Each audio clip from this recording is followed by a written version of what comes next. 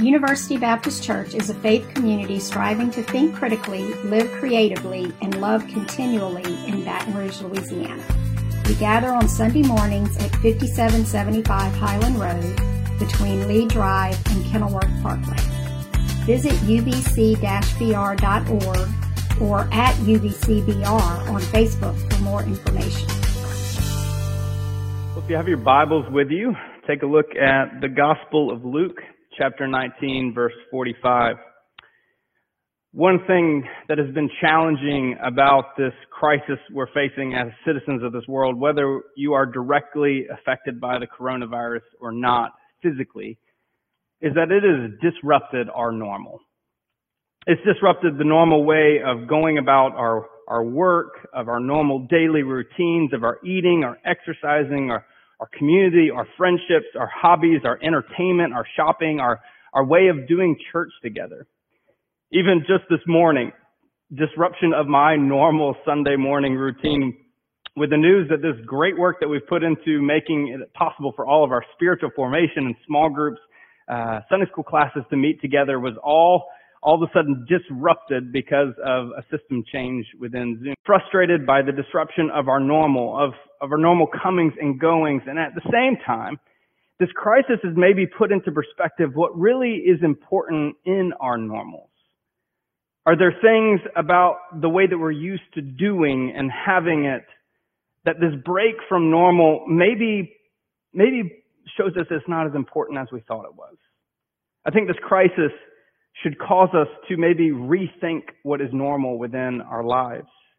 Today we celebrate Palm Sunday, and I believe Palm Sunday is the paramount of Jesus calling into question what is normal. See, most of us, when we have a perspective of the triumphal entry on Palm Sunday, we have this serene image of Jesus riding into Jerusalem on the back of this beautiful donkey adorned in bleach white robes with bleach white teeth, with a perfectly trimmed beard, with hundreds of people, maybe even thousands, celebrating and rejoicing him coming into the city. But what we fail to see through our picturesque image of the triumphal entry is the downright insurrectionist overtones that galvanize this moment. Jesus doesn't come into Jerusalem as a peaceful and quiet Messiah. This is a very, very bold act of resistance. Jesus is rebelling against the religious system that was full of corruption, sharing a bed with the overbearing power of Rome. Jesus comes into the city on the riding on the back of a donkey with fanfare all around him. This is the triumphal entry of a king. A triumphal entry was an act of insurrection by this king. And we're going to take it a little bit deeper in order to understand it. What we need to understand is the context that Jesus is coming into. He's coming into a very symbolic week for the Hebrew people, Passover. It was the biggest of all the celebrations. And its root stretches back to the story of the Exodus, of slavery in Egypt. God promised the people that if they painted their door frames with the blood of a lamb, that the angel of the Lord would pass over while taking the firstborn of the Egyptians. The Hebrew children were saved while the Egyptian children were not. And Passover was a lively affair. The population of Jerusalem would have quadrupled as Jews poured into the city for a spiritual pilgrimage, for a time of festivals and a time of celebrations. The streets and alleys would have been packed with people. People would have been flooding into the temple. And that's exactly where Jesus heads in his triumphal entry. Now, another quick biblical lesson. The temple was a vital part of the religious practices of the ancient Hebrew people. The temple was the center of their life and the practice of their faith. The temple was a place that they obediently traveled through to not only have celebrations and festivals, but to bring an offering and a sacrifice to God. People from all over the world of Jewish faith would have come to this magnificent structure, the epicenter of their faith. Now, the temple that Solomon built was destroyed, and it was rebuilt by Herod. That was later ruined in 70 AD by the Romans. What stands today is the ruins of that temple. And it's Passover, and thousands of people are there in the temple. The board has been set and the pieces are moving. Jesus moves into the temple. In verse 45, it says, when Jesus entered the temple courts, he began to drive out those who were selling. It is written, he said, my house will be a house of prayer, but you have made it into a den of robbers. Every day he was teaching at the temple. Now let's be careful not to criminalize the actual business of the temple. The animal sellers, the money exchangers were actually authorized by the law to provide this service to the people. The problem was not their service. The problem was the way they were running their business. So take, for example, a good Jewish man would come, he would present his lamb as an offering. But he might be told by a temple official that his lamb has a blemish, and if he truly loved God, then he would swap out this lamb buying a pure lamb. And then they would turn around and take this man's lamb and they would sell it to somebody else claiming it was perfect. Or let's say you came into the temple with Roman currency. Well, the temple cannot accept the image of the Roman king and God as a tithe to the Hebrew God. And so you would have to exchange your money from Roman currency to Hebrew currency with a supreme upcharge.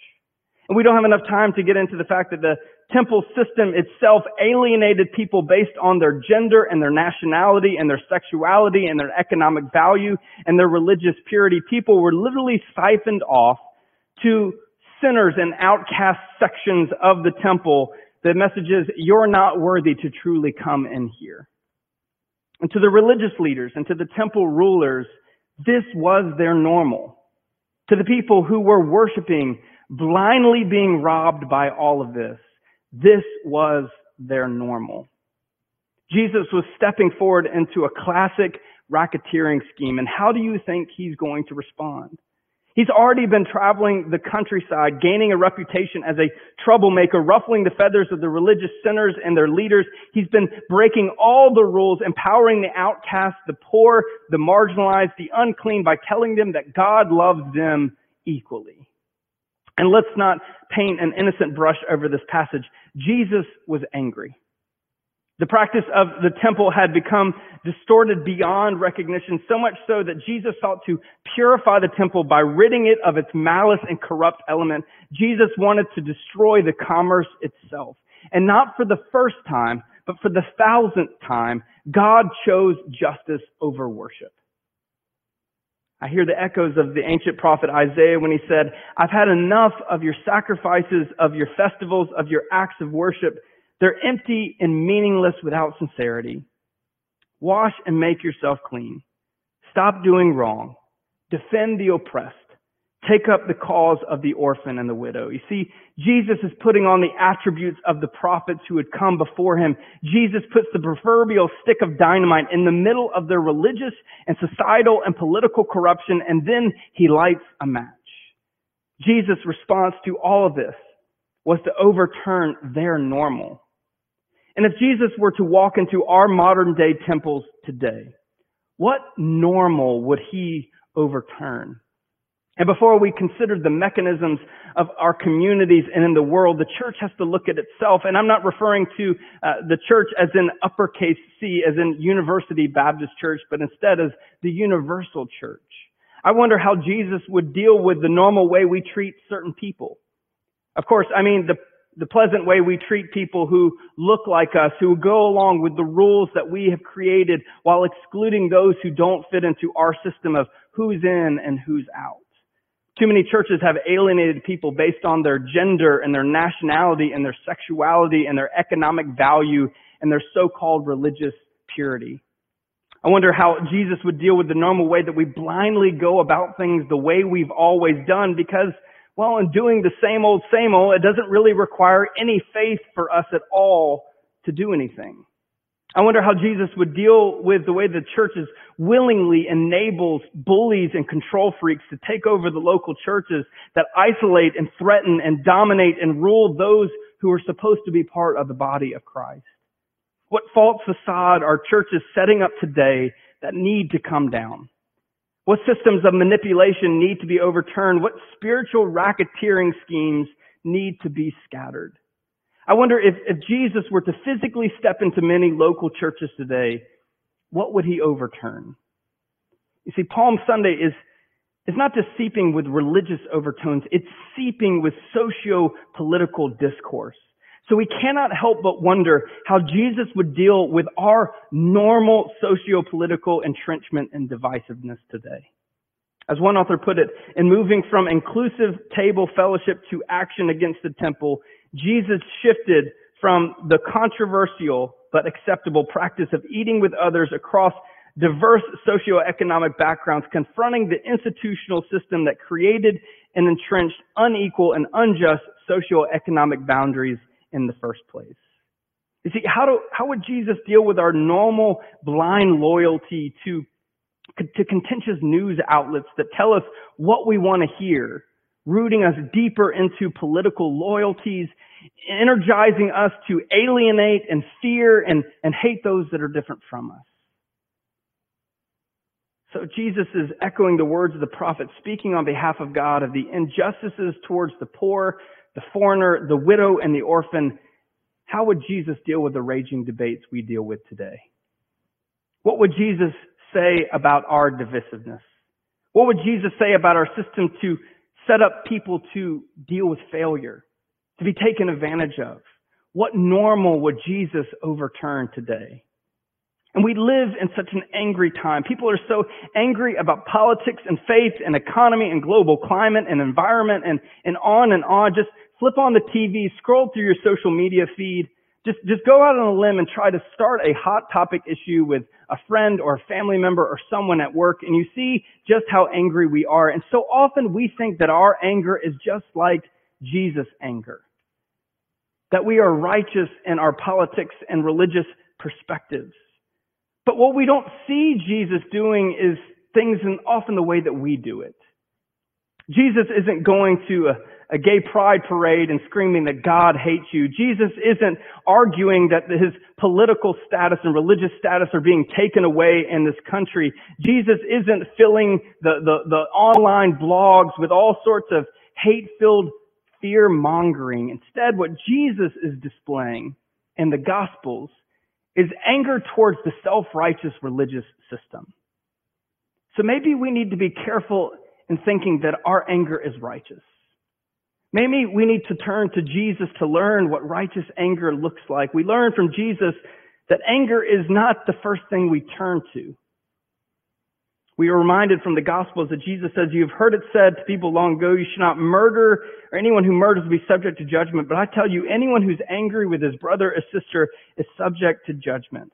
James reminds us that we should be quick to listen, slow to speak, and slow to become angry, because human anger does not produce the righteousness that God desires. So maybe be careful in thinking that our anger is righteous. Maybe be first to be gracious. Sometimes in our anger-filled judgment and condemnation of others, may we turn to God for the answers of what we need to say and do. Let's cap off the story here in verse 47. It says, "But the chief priests, the teachers of the law, and the leaders among the people were trying to kill him. Yet they could not find any way to do it because all the people hung on his word." So what do we do with someone who threatens our way of life, our comfort, our power? What do we do to someone who threatens our normal? Well, the answer to Jesus was to kill him. Luke tells us that the religious leaders began to plot on how they were going to kill him. And maybe even Jesus' actions in this moment shook the very foundation of his disciples, because we learn that in a matter of hours and days, that Judas Iscariot chooses to turn Jesus over, to betray him.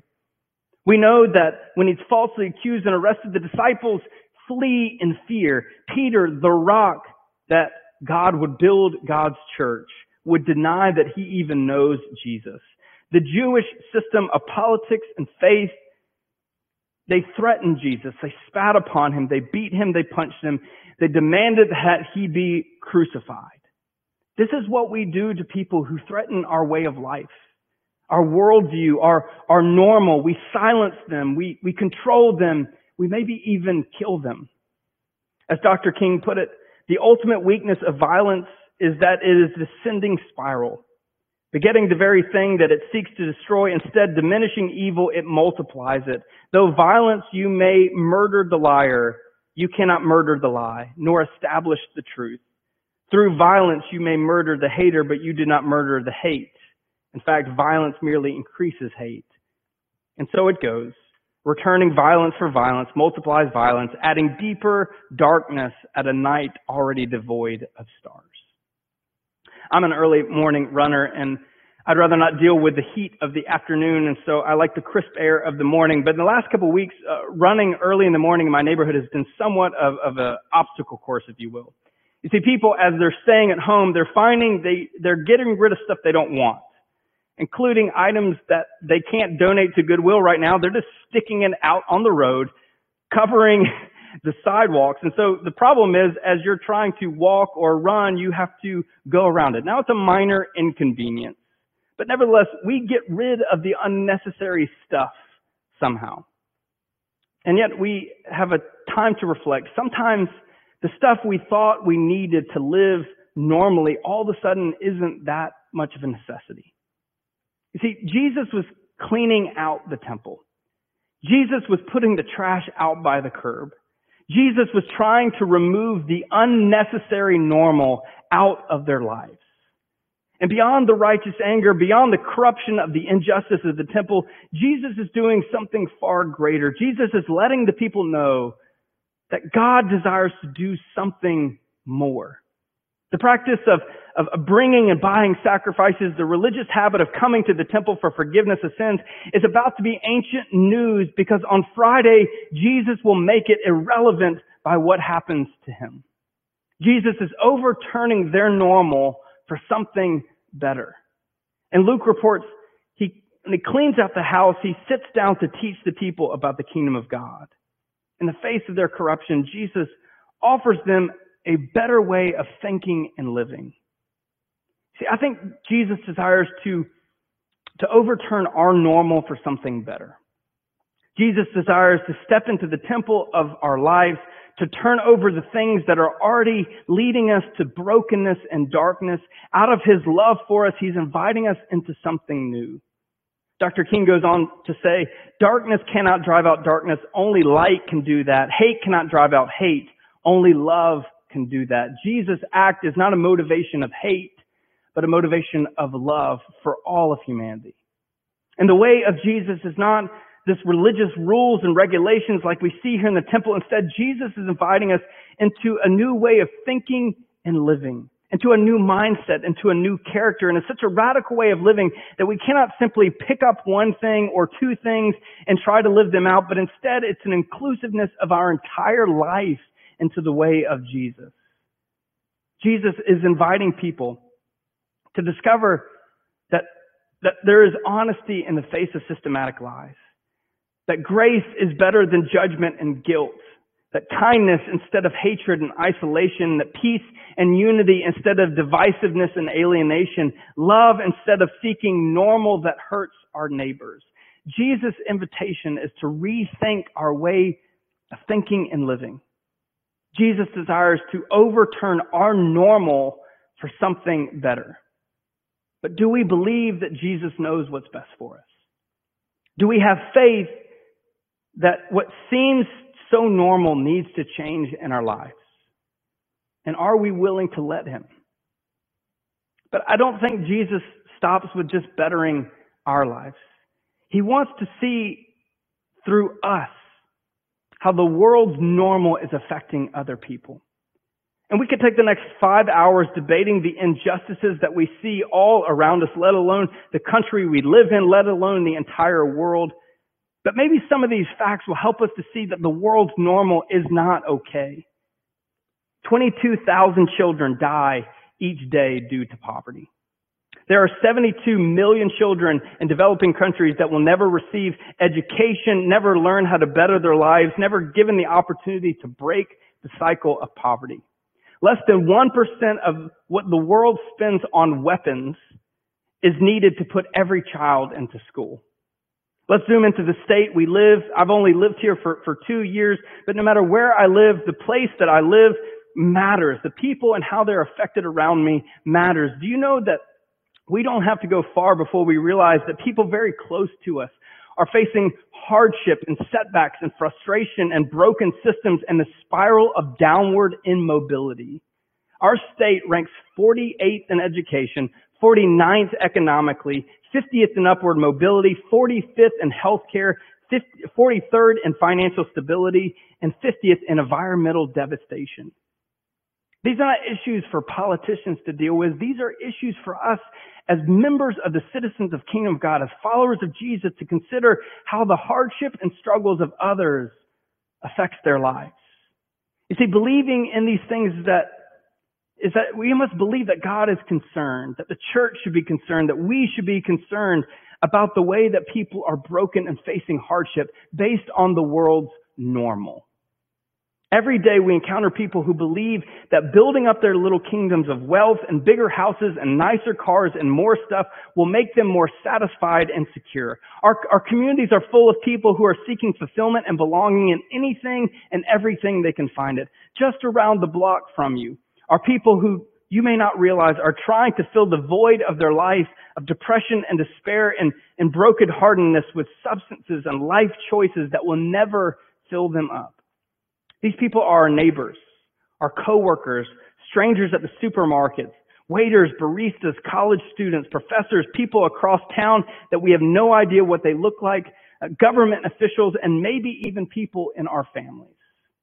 Our world's normal affects people no matter their race or their gender or their sexuality or their social status or their political affiliation or their station in life or their level of religiosity or worth to us. And I think the ultimate invitation of Palm Sunday is to join Jesus as co-table overturners of the world's normal. You see, the work of loving our neighbor and inviting people to follow Jesus, it's tough work. It's not short-term easy solutions, but long-term and ongoing work. It's the day-to-day, day in, day out, never looking past the opportunity to love others, to speak truth into their life, and to seek truth in our world. It is the really tough work of seeing what systems are suppressing our neighbors, because you know that God cares just about people's well-being as God cares about our religious systems. As great Mother Teresa put it, love cannot remain by itself. It has no meaning. Love has to be put into action, and action in service. This Palm Sunday, may we rethink what's normal. Maybe we step out in faith to follow Jesus into something better. May we join him as co-table overturners, bringing new life into this world.